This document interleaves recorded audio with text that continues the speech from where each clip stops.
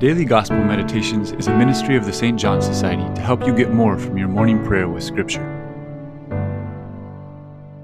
On this feast of the Ascension, we read the words that Jesus directed to his apostles before ascending into heaven. The apostles worshipped, but they doubted. How was that possible? A situation like the one they were in has many layers, so it is possible to have mixed feelings about it. The word for doubt here only shows in one other passage in Matthew, when Peter began to sink as he was walking on the waters, seeing the violence of the waves, and Jesus asked him, "Why did you doubt?" So we can interpret this doubt as referring to himself. I think that's how the apostles felt. Jesus is impressive, he can do anything, but how can we walk on water?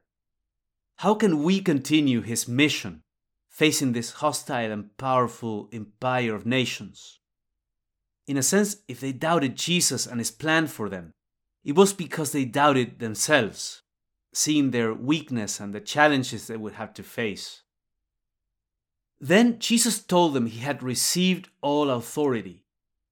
Having been through the passion and resurrection, Jesus' humanity was charged with the power to give life in the Spirit. The words that follow, along with the promise that Christ would remain with them until the end of time, indicate that the Lord was delegating some of that power to his apostles. Just like the humanity of Christ had made God visible on earth, that tangible and visible presence was now passing on to the teaching and the sacraments of the Church. Jesus himself would be acting through the apostles, as if they were extensions of his humanity. And if Jesus had kept his ministry within Israel's boundaries, it wasn't because the gospel was not intended for the Gentiles.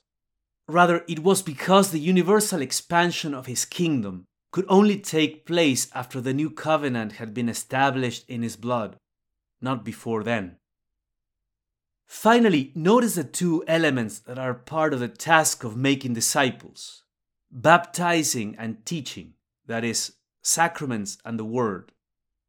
The Word contains mainly what Jesus had taught them about the Father, about how to live, and about how to see the world and society.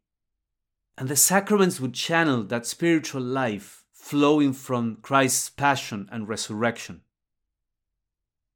So have you yourself experienced that mixture of awe and doubt?